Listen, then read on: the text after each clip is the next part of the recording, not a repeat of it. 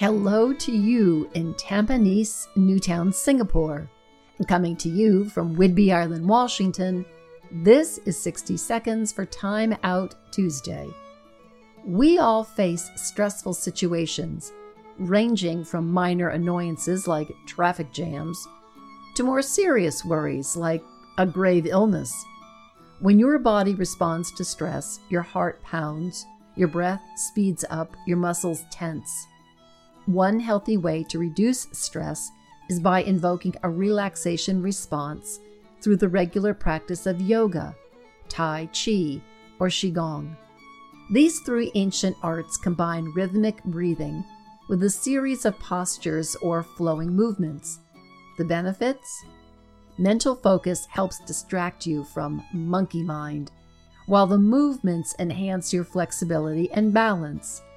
Check with your doctor before starting them. Begin with a few minutes a day to reduce stress as you build your practice to 20 minutes or longer each session. This practice will help you live in good health.